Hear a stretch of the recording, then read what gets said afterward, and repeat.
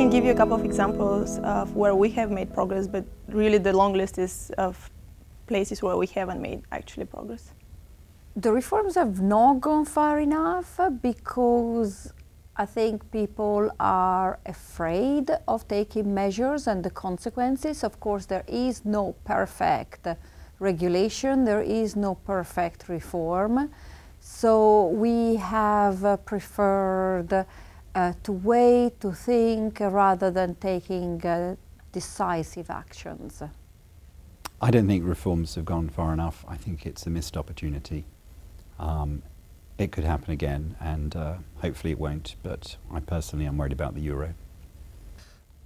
I don't think it does go far enough. I think capital ratios are still too low. We need to have much more of an equity buffer, and we haven't really started roll out beyond the banking system. I don't think anyone would feel that we're there yet, that the incentives in the marketplace are for people to do the right thing, that we've got the right governance structures, that the rest of the financial ecosystem, if you will, is fully fit for purpose. Unfortunately, there are a lot of issues where we have not made enough progress, and the main one, I believe, is derivative regulation.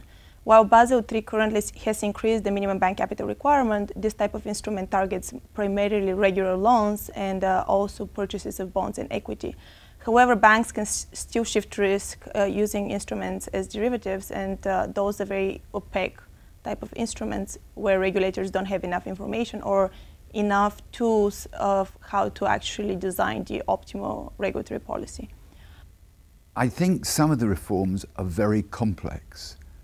They're costly and not well understood. In that sense, part of regulation I don't think has been successful. I think if we're at half term, as somebody said, we're probably doing okay. If this is the end of the road, then we have really failed. Because what we have really failed to do is to get a lot more capital, particularly into European banks. And that is a job that remains to be done.